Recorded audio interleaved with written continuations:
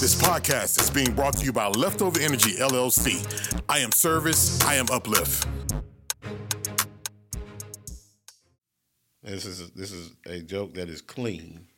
It don't have to be clean. Yeah, it does, man. It does. Absolutely has to be clean. Well, yours has to be clean. Yeah,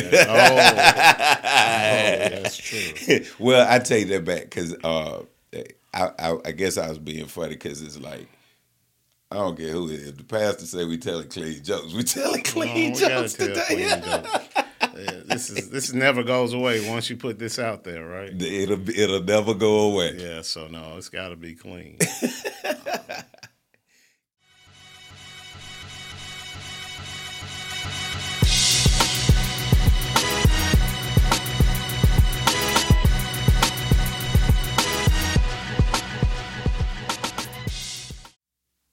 The Reverend Andra D. Sparks. What does D stand for? Stands for Donell. Donell. Which my wife says is the most ghetto name ever. Yes.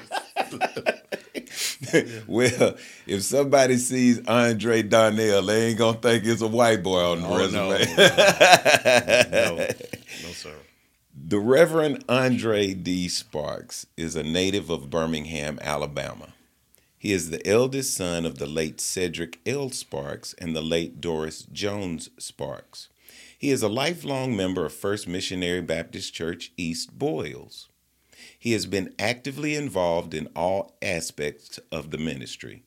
He has previously served as associate minister, deacon, vice chairman, trustee, vice chairman, director of youth and children's activities, Sunday school teacher, and the church's legal advisor. Reverend Sparks was educated in the Birmingham Public School System. He is a 1981 graduate of West End High School. He received his Bachelor of Science Degree in 1985 from Tuskegee Institute and his Doctor of Jurisprudence from the University of Alabama School of Law in 1988. Reverend Sparks is a graduate of the United States Army Judge Advocate General School, and he also pursued studies in Birmingham Theological Seminary. Reverend Sparks has long sensed a call to serve in the preaching ministry, and in June 2001, he followed the example of his paternal grandfather, the late Reverend George Jones, and accepted the Lord's call to preach. He served as an associate minister at First Missionary Baptist Church, East Boyles, under the discipleship of the late Reverend Clyde Beverly Sr., who ordained him in 2003.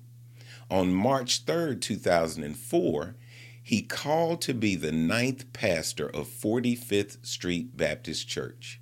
Since his arrival, the church has experienced a resurgence in membership and mission. I'm going to ask you a question, Pastor. All right. Tell me a joke. Well, have you heard the story that's going around about butter? No. Well, that's all right. I'm not going to spread it, brother. Good one. What's green and has wheels? I have no idea. Grass. I lied about the wheels. All right. We're in that zone. I cut off midway because I want to talk about some of this stuff instead of just reading it off, right? Okay. We have a little thing going on this season. The question is, what makes you so Birmingham? Oh, wow. And you tell me what makes you so Birmingham, and then I'm gonna tell you why I think you're so Birmingham. All right. Well, I think I'm so Birmingham because I come out of the core of Birmingham. Okay. All right. And I think if you ask people today what the core is, they'll probably jump to the west side, or maybe even go to the east side now. But actually, my journey in Birmingham started on the north side. Okay. My family is from what's called Harriman Park, but we call it L&N City because it's right by the railroad tracks. It's the railroad tracks that divide Terrence City from the north side. Yeah. Okay. So that's my grandparents' home there. We grew up there. That's the focus of love in my life. just to be honest with you. Wow. My mama had me when she was 18. She wasn't married. And my grandparents provided a forum and a place for support, structure. I was the second oldest grandchild they had. And I tell people, anybody who knows me knows that house in L&N City is the location that love generated in me. And then my mom got married when I was about 4, and we moved to West End. Well, we really moved near West End, some apartments, and then we moved on over to West End. Okay. We've been there since 71. We still own that home over in West End. Really? Yeah. And contrary to belief, middle class family. We're the only ones that ever lived in that home. Mom and Dad, it was just built when they found it. So we're the only family to ever lived in it, which belies the conception that, it's the hood over there. Right. Because it wasn't. That's right. It wasn't. It was very, I use this now, it was very Leave It to Beaverish. Yeah. When we moved over there, every house, Mom and Daddy. Yeah. Their children playing out in the yard and in the street. Right. Now it's changed because it's changed ownership. Those original tenants and owners have gone to glory or some other story, to be honest with you. And now the kids have got it. And I don't know that they had the sweat equity in those homes to appreciate it and keep them up. Right. And so that's why the neighborhood, I think, sometimes looks a little different. But that's why I say I'm so Birmingham, because I'm straight out of Birmingham. And everywhere I go, I tell people I'm an ambassador for Birmingham. Well, you stole what I was gonna say. I'm sorry. And only not really. Just one aspect is the reason I see you as so Birmingham is because of the 2 hats you wear, right? As the pastor of a church in Birmingham, Alabama, that is significant. That is, we church folk around here. Oh yeah. You know what I'm saying? Absolutely. And so even in the pre-show, I was like, if the pastor say we telling clean jokes, we telling clean jokes, because I came up in a time where there was no pun intended, a reverence. No, I understand what you're saying. Yeah. Me too. Yeah. We talk church. We can, just having a casual conversation, church is going to come up in it. It's going to come up in it. Yeah. And then you go to the other extreme where you are the caretaker of one of the caretakers of the laws of this city. And you have to, in my opinion, have a love for the city and its people to sit in your seat, because, because we talk all the time. I tell you what, I don't agree with some and this, that, and the other. But you have to have a love for the city and its people to even want to sit where you sit. I wouldn't want to do it. I don't know that God hadn't touched me like that. And I just feel as though you know Birmingham. You are Birmingham. You have your hands on the pulse of Birmingham, and the Sparks name means something in Birmingham. Well, so that's what I have. You kind of say that, and I'll tell you what. Both of the jobs you mentioned, both of the duties that I have dovetail in one place, and that is loving people. Mm-hmm. I don't think that you can do either of them appropriately unless you care about people and their outcomes and use whatever leverage you have to make life better for them. I think that's where both of them meet. Yeah. And if ever I'm in a space when I don't feel like I can love people like that, then I need to probably consider doing something different. You can't pastor people and not love them. Yeah. Now, love doesn't mean like. That's right. Everything they do. You can't pastor people, and you're not going to like everything that people do, and they're not going to like everything I do. But the same thing is true in court. There are some people I'm extremely disappointed in the choices they've made. But because I understand that people make bad choices and recover from that all the time, then it's my job to, I think, help them get to that next space. Don't leave them where I find them.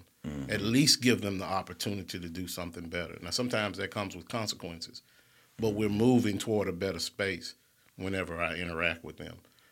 And I think that's where both of those jobs meet. loving people. Let's talk about one of those hats, and let's talk about the only time I can remember that I was really irritated with you, and we chatted about it, and that was about we were talking about the decriminalization of marijuana. I didn't want to say legalization improperly. We were talking about decriminalization, and I was just really frustrated about your position, but you explained it to me, and I really it made me think, and so I want you to say it here, and that was, you said, I'm not. You said you're not against it. You don't have a problem with people, but you want those people to be able to come to court, and you have the opportunity to direct them in corrective measures and and that's consistently what I say about it. See, I think people believe that folks. Well, let me use me. Okay. That I'm in a space where. But did I say it about right? You did. You did. Yeah. Go ahead. I think people believe, because of the position that I think I've said before, that weed is new. Weed isn't new. Mm-hmm. I went to an HBCU. I mean, I went to college. Right. Yeah. Certainly, there may have been at least a discussion of some weed. at least a discussion. We'll say it that way. And so. And I've seen how it impacts people. Mm-hmm. Some have been able to use it, and it's almost like casually drinking on the weekend. They use it, and then they move on, and it's not impactful in their lives for whatever reason. Mm-hmm. Then I've seen others, and they simply become what you and I know as weed heads. I mean, it's like they can't function without it. Mm-hmm. And as I've gotten into the profession that I'm in, the Lord has directed me down the pathway of supporting people in substance abuse situations. Mm-hmm. And that came about because primarily when I was at family court for about 12 years, you may not know this, but I was the presiding judicial officer for Alabama's first juvenile drug court. You told me when we were chatting about this, yeah. Okay, yeah. So starting in 1996, I got into a space where I started observing what was happening to young folk who had substance abuse problems. Mm-hmm.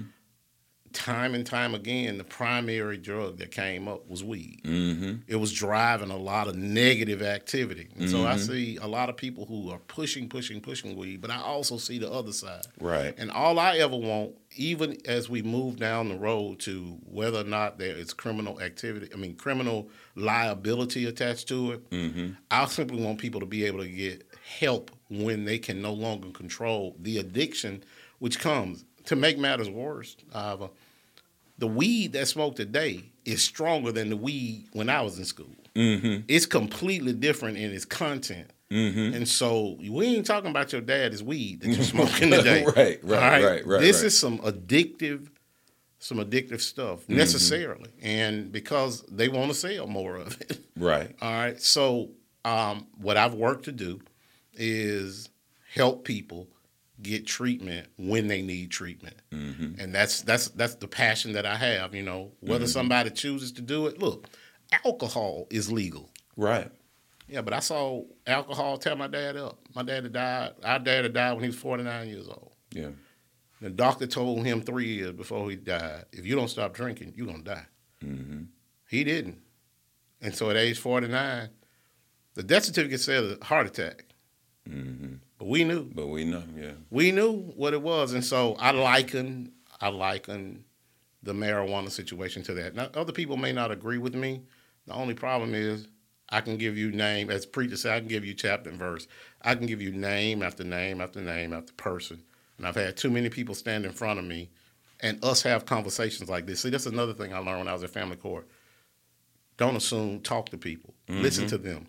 And they've gotten to a place where they'll come in and they'll tell me, and I'll say, so what's going on with you and weed? Mm-hmm. And they'll tell me straight up. And they say, I get high every day. Mm-hmm. I smoke 5-6 blunts a day. Mm-hmm.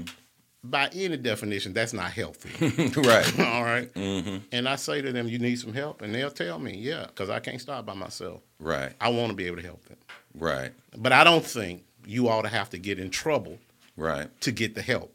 Right. I think it ought to be available from a community source without you having to go through the criminal justice system to get that help. Unfortunately, we're not there yet. Right. And I want to help us get to that place. And I'm glad you said all that, because when we talked, I was mad. You know what I'm saying? You were. And I understand that. It's like, I had a conversation, funny enough, just yesterday. Had another one today. And the crux of it was people talking to me about, and you just brought it up, alcoholism and how I just stopped drinking. Well, everybody ain't able to just stop, or everybody isn't able to manage. Everybody is, and so when you brought forward, man, I'm trying to get folk help that are addicted. Yeah. I'm not trying to hurt people to criminalize them. It made a lot of sense to me, and I just wanted people to hear from the horse's It's mouth. been my consistent conversation. I've had it with other leaders in the community that this is my place. I'm not just against that. I mean, I'm not necessarily for it either. Right. But what I'm saying is, but there's purpose. There isn't. You're just not trying to hurt people. Not at all. Not at all. I mean, if that works for you, if that's the thing that you do, good on you. Right. But when you reach a point, when you turn a corner and you say, I'm kind of needing this to function, then we probably need to look at this a little bit deeper and see what's going on, because it can have negative impacts on folks' lives too. Hello, I'm Dr. Geraldine Agee, Miles College Provost and Senior Vice President of Academic Affairs, and I'm here to tell you that now is your time. Miles College is Birmingham's premier 4-year HBCU. We offer intimate class sizes, accessible faculty, and a personalized career plan with you in mind. Whether it's your first time in college or you want to return and finish, please come experience Miles College and let us invest in your future. All right, we'll come back to what I was about to say, but we're going to stay on here right now. And we were talking about the how we feel that music is such a negative thing, and these video games are such a negative thing. And you made an interesting comment a minute ago. Tell me what you said. Where if Jesus was here, what? Oh, he would absolutely have an Instagram page. He would. Yeah, and he'd be posting up and saying, check out me and the disciples at the well. That was so funny. He would do that. Yeah. Because that would be relevant. To me, that's what people would be, because we want to demonize an app. Yeah. Demonize those online platforms, when it's not the platforms, it's the people who operate them. And maybe it's the people who manage them and the people who use them, but somebody needs to regulate it just a little bit more. But when I imagine Jesus dealing with all those people who were against him when he was here in his earthly ministry, they weren't nice people. Right. They didn't like people. He couldn't cancel them. Right. He tried to educate them and talk to them, and if there had been, if these mediums had been available at that time, you can't tell me that the folks in the temple wouldn't have been at Jesus. They've been going at it on his page with him, and then his disciples would have to jump on there and it had Twitter beat. Come on. I mean, to me, that would be there, but to not even have that notion, to not even be in that space. I hear too many people. I'm 58 years. I just turned 58. Happy birthday. Yeah, I appreciate. Well, no, it was in July, but just recently. Yeah. But I hear too many people who are around my age who still seem to have some aversion to being in those spaces. Like it's something wrong with it. And you started making a point about music and how it informs. But before we go there, I got to say this. I always ask people what their social media is. Yeah. And so I didn't know you were on social media. So I didn't ask, because I was like, he's not on social media. But say what you said about you're on there, you just don't post. Yeah, no. And how problematic Facebook is. I tell all the kids that I'm going, when I send a friend request, I expect you to make a friend. If you're doing something that I shouldn't see, then that's a problem. Right. Yeah, and I'm not going to bother you. My kids say, my kids are adults. They say, Dad, you just be on there stalking them kids.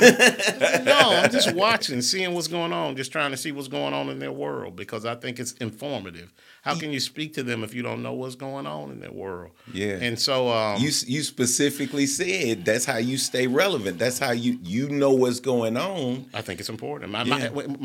My wife and I had kids young. Okay. By the time we were 22, 23 years old, we had both of our kids. And so I tell my kids, unfortunately for them, we grew up with them. Yeah. But because we were in that space, because I had my kids at that age, when I was on the bench at family court, and I was there young, when I was 30 when I got there. But they kept me in the know about what was going on. And so when kids came in my courtroom, I could talk to them about what was going on. Right. Well, I've gotten up in age, and it's hard for me to keep up with that unless I stay in a space that gives me some indication of what's happening with them. But on the few times you do post, where can people find you? Where can they find you on Twitter? Either you or the church. We want to be able to follow. Well, they can go to the church and get my social media contacts. I think that would be important. Let me say it that way. I was on Facebook. Man, I was really grooving on Facebook back in 2010, 2011. And the reason I was enjoying it is because it connected me to people from from high school. Yep. People from Tuskegee. Yep. And law school even. And so and then people started sending me, messages. This is before DM and people was really big. So they posted on my timeline, Judge Sparks, my son has a case in front of you. And I'm saying, come on, man. Right. I said, this is not an appropriate forum for us to discuss anything like this. Please don't talk about it anymore. Okay, I understand, but he's supposed to come to court Friday. And so people, you might not know this, Iva, but judges were getting removed from the bench from engaging in conversations like that because it's ex parte communications, which is strictly prohibited. You probably know that. Yeah. Yeah, and so I'm saying she can't get in trouble. But I can. Yeah. So I shut it down. Shut it down. And then because I had the page out there, every year for my birthday, I get all these birthday hits. My children would come in there and say, Dad, you got a whole bunch of birthday requests. So I open my page up, thank everybody for the birthday. And close it right back down. After a while, I just stopped doing that. Man. Yeah. I just can't be in that space. Now, what were you about to say about the music? Yeah. So when I was growing up, you were a young guy. Thing that was most insignificant for you was following along those groups that sang. You listen to that music all the time. We listen to WJLD. We listen to WENE. Right. That music informed us. If you didn't have any big brothers, which I didn't, I had uncles, but big brothers to teach you how to rap, how to talk. Yeah. You learned romance in that space, and the music spoke to that. Yeah. Of the day. It spoke to that. It did. The music today doesn't necessarily speak to romance or solid relationships. Mm-hmm. And so I'm saying that to say this. We learn how to be gentlemanly in that space. Through the music. Through the music. And just as that music informed a whole generation of us how to be. Now, you could go parliament on them and not be so gentlemanly in some of that music. But even that But it had wasn't a tone. destructive. It wasn't. And so just like that music informed us and taught us how to behave in a certain way, I too see a similarity in the music today. It's teaching a certain way to act that simply is destructive. Now let me ask you this, so I can get both of them in at one time. I told you I was going to ask you about, the relevance and all of that of the church right now in this community, in this society.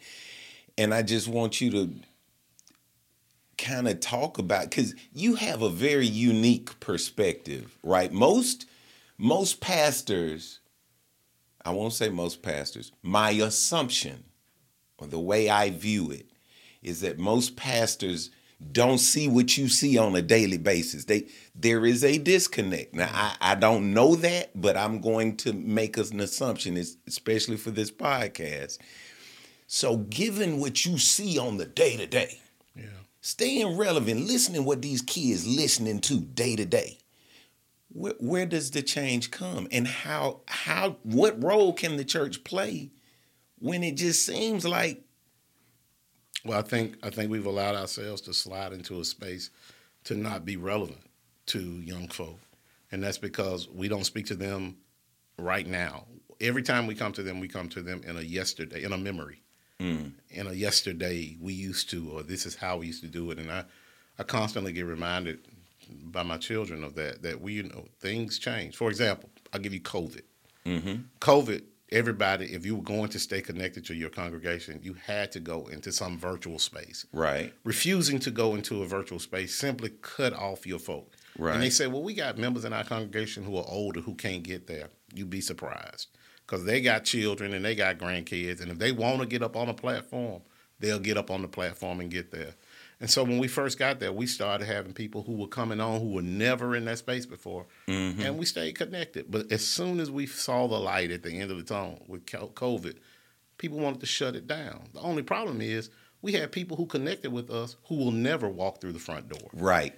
So what are we doing? We're just going to cut them off. And what we found, is that the new front door of the church is online. The new front door. That's where it is. They're going to come. The last few people that have come to the church visiting and told us about it have said to me, we started listening online. We started paying attention online, and we decided we were going to come visit. Validated what I've been reading, validated what I've seen from other folk. And so we have to stay in that space. There has to be an ongoing presence. In fact, we got to build it up. But making the workflow from in-person visit go to in-line is a difficult thing, and it costs a little money to do it as well. But we got to do it. I don't think young folk believe we know what they go through. And if we don't talk to them, you ask, where's the church now? We're flunking on some things. One of the issues that we flunked on is diversity. All right, we're flunking. We always talk about diversity. We talk about them flunking. Yeah, we're flunking on diversity of social behaviors. For example, we've always had gay people in church, but they always had to stay in a certain place. Right. Well, the people who were in that place have decided, I'm not going to just sit on the third pew. Right. I'm going to be who I am. Right. And I think what we fail to do is love people. I do. I think we castigate them for their activities so much that we forget to see who they are. And we don't love them in the space that they need to be loved. And that's not every church. Right. But I think when we get to heaven, the Lord is going to tell us that there are some things we got absolutely right and some things we got absolutely wrong. And it's going to be absolutely wrong on that, because nowhere in the church, nowhere were we admonished because of that kind of activity where we supposed to put folk out the church. Right.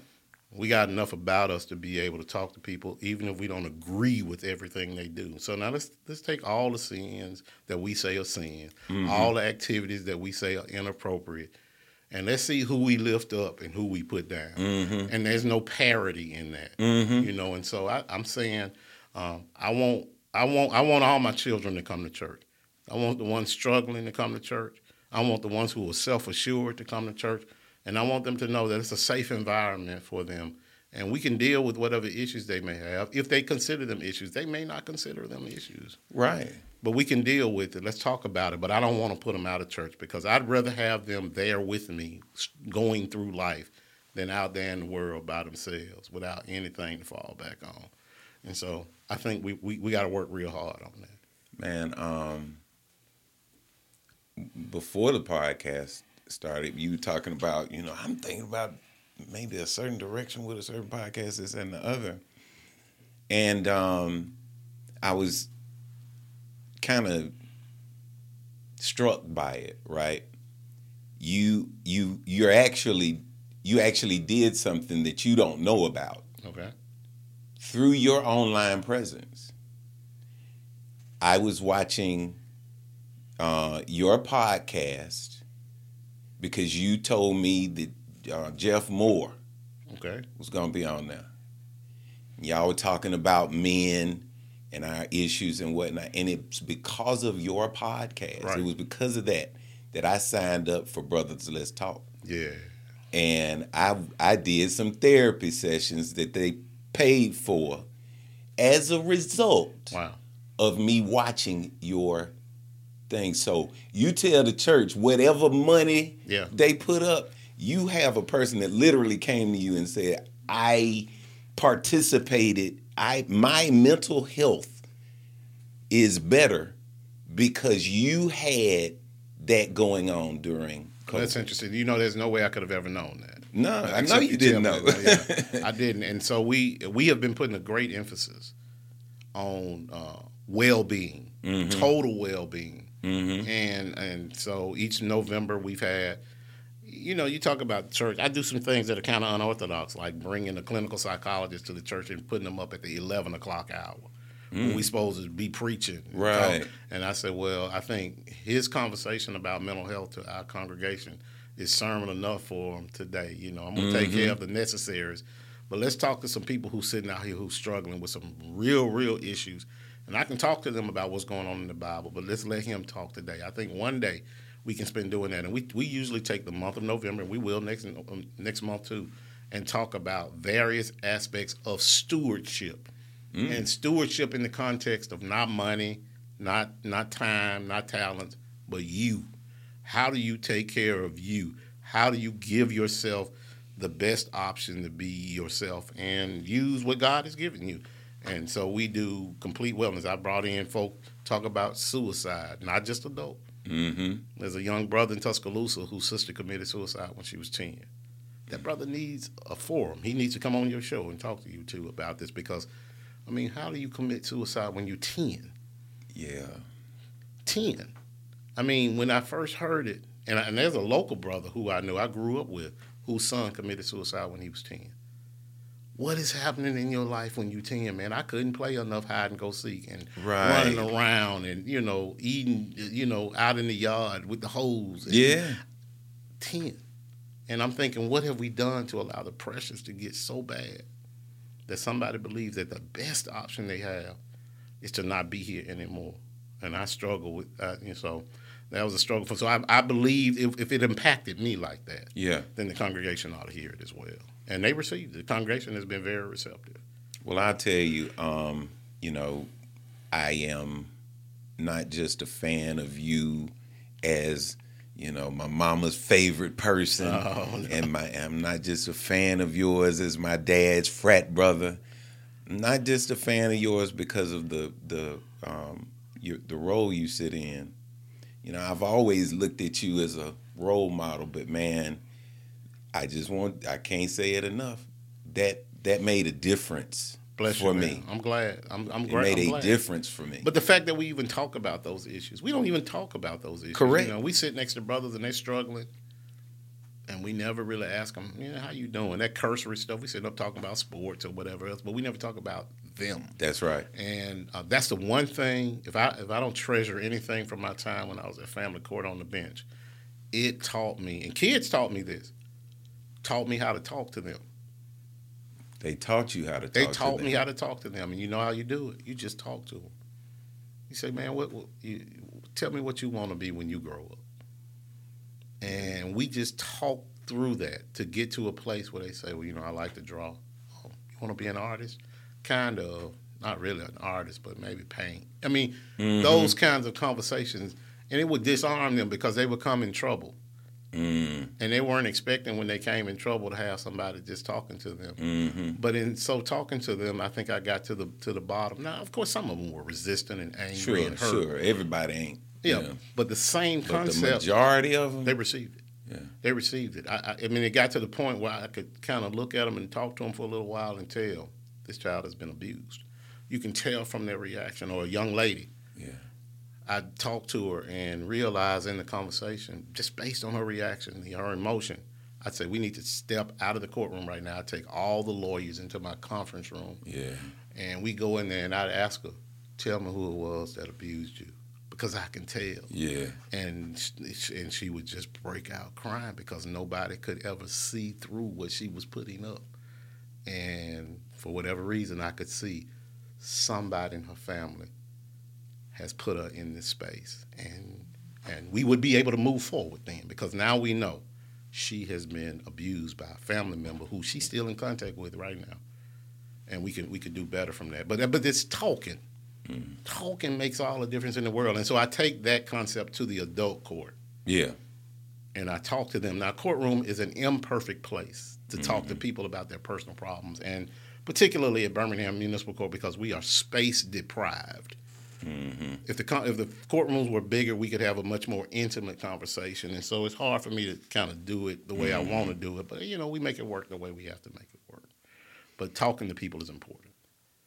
What's your favorite charity? It's changed recently. In the last 5 years, it's changed. Okay. It's March of Dimes. Now, I always work with the March of Dimes because the Alphas have a relationship with the March of Dimes. But what's the name of the official name of the thing? I read it.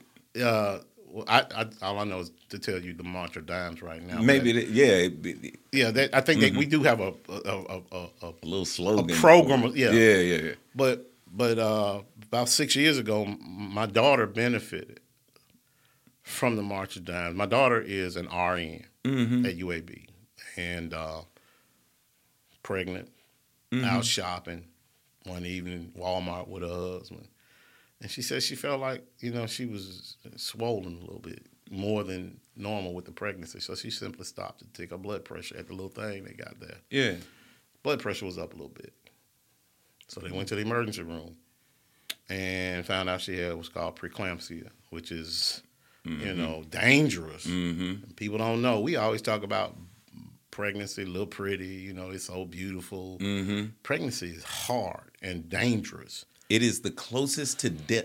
Having a baby is the closest to death that a person can have and go through. Well, from that day that she went to the hospital at UAB to be checked, she was in the hospital. They kept her in the hospital until she delivered. Wow. And all they did was keep her there and monitor her until they got to a place where they said, well, we need to get you to a place where the baby can be born as healthy as possible. And they finally got to that place, and she tried all day, and they finally had to do a cesarean. But it was tough, man, watching my daughter go through that. And that period of time, what was more difficult was watching her in the hospital. I had no idea how that weighed on her mentally to just have to be in the hospital. She was in there for over a month, just in the hospital every day. Never could leave, never could go anywhere. And the March of Dimes came through because the baby who was born, his name is George Solomon. He's my middle grandbaby. Okay. And he's 5 now. But when he was born, he weighed 3 pounds and 12 ounces. Oh, wow. And March of Dimes came through, man. I'd always worked with them with the frat. Yeah. But, that's just a fundraiser. Hey, we got a March of Dimes. Right. But then it got real. You see it. It got real. And I realized that I need to support them as much as I can. So the March of Dimes. Well, thank you for that story. And, I'm going to fill up one of them things for the March of Dimes just because you said that. Yeah, absolutely. And if you choose not to answer one of these questions, you have to make a donation to the March of Dimes. But they're easy. Okay. Regents Park or Rickwood Field? Regents Park.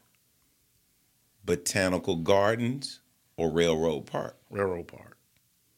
Protective Stadium or Legacy Arena? Protective Stadium. Crossplex or Legion Field? Legion Field. Birmingham Zoo or McWane Science Center? Birmingham Zoo. Sloss Furnace or Vulcan Park? Sloss. Biggie or Tupac? Baby. No, that's not fair because I like Pac too. I mean, yeah, my wife will be so mad at me because she is like a Pac fan. Oh yeah. Yeah.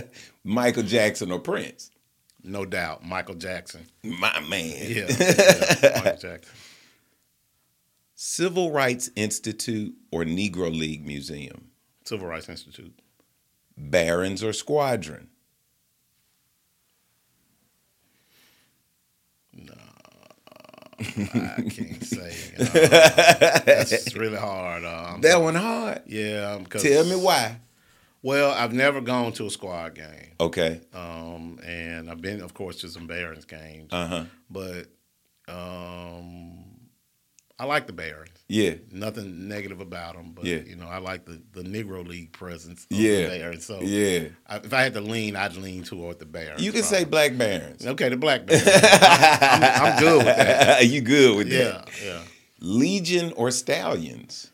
Yeah, the Stallions. All right.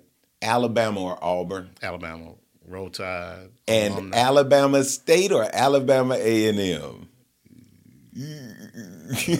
Tuskegee. I'll allow Tuskegee too. Yeah. I want to thank you for coming. Thank you. I want to thank you for your leadership. I want to thank you for being a big brother. I want to thank you for just everything that you are to the city of Birmingham. Well, I appreciate it. And I want to say something to you too, because I tell folks in the courtroom all the time, my hat always goes off to people who do the hardest thing in the world. People don't see this as hard. The hardest thing anybody in the world can do is change. You did it. I applaud you for that. Because people will hold on to what they got for fear of what's going to come. And you leapt to the other side, not knowing what it would be. So I applaud you for that. Thank you. I want to thank you all for listening. And as always, a huge shout out to Creed 63, Our 360 News, and UrbanHam.com. God bless. This podcast has been brought to you by Jefferson County Sheriff's Office.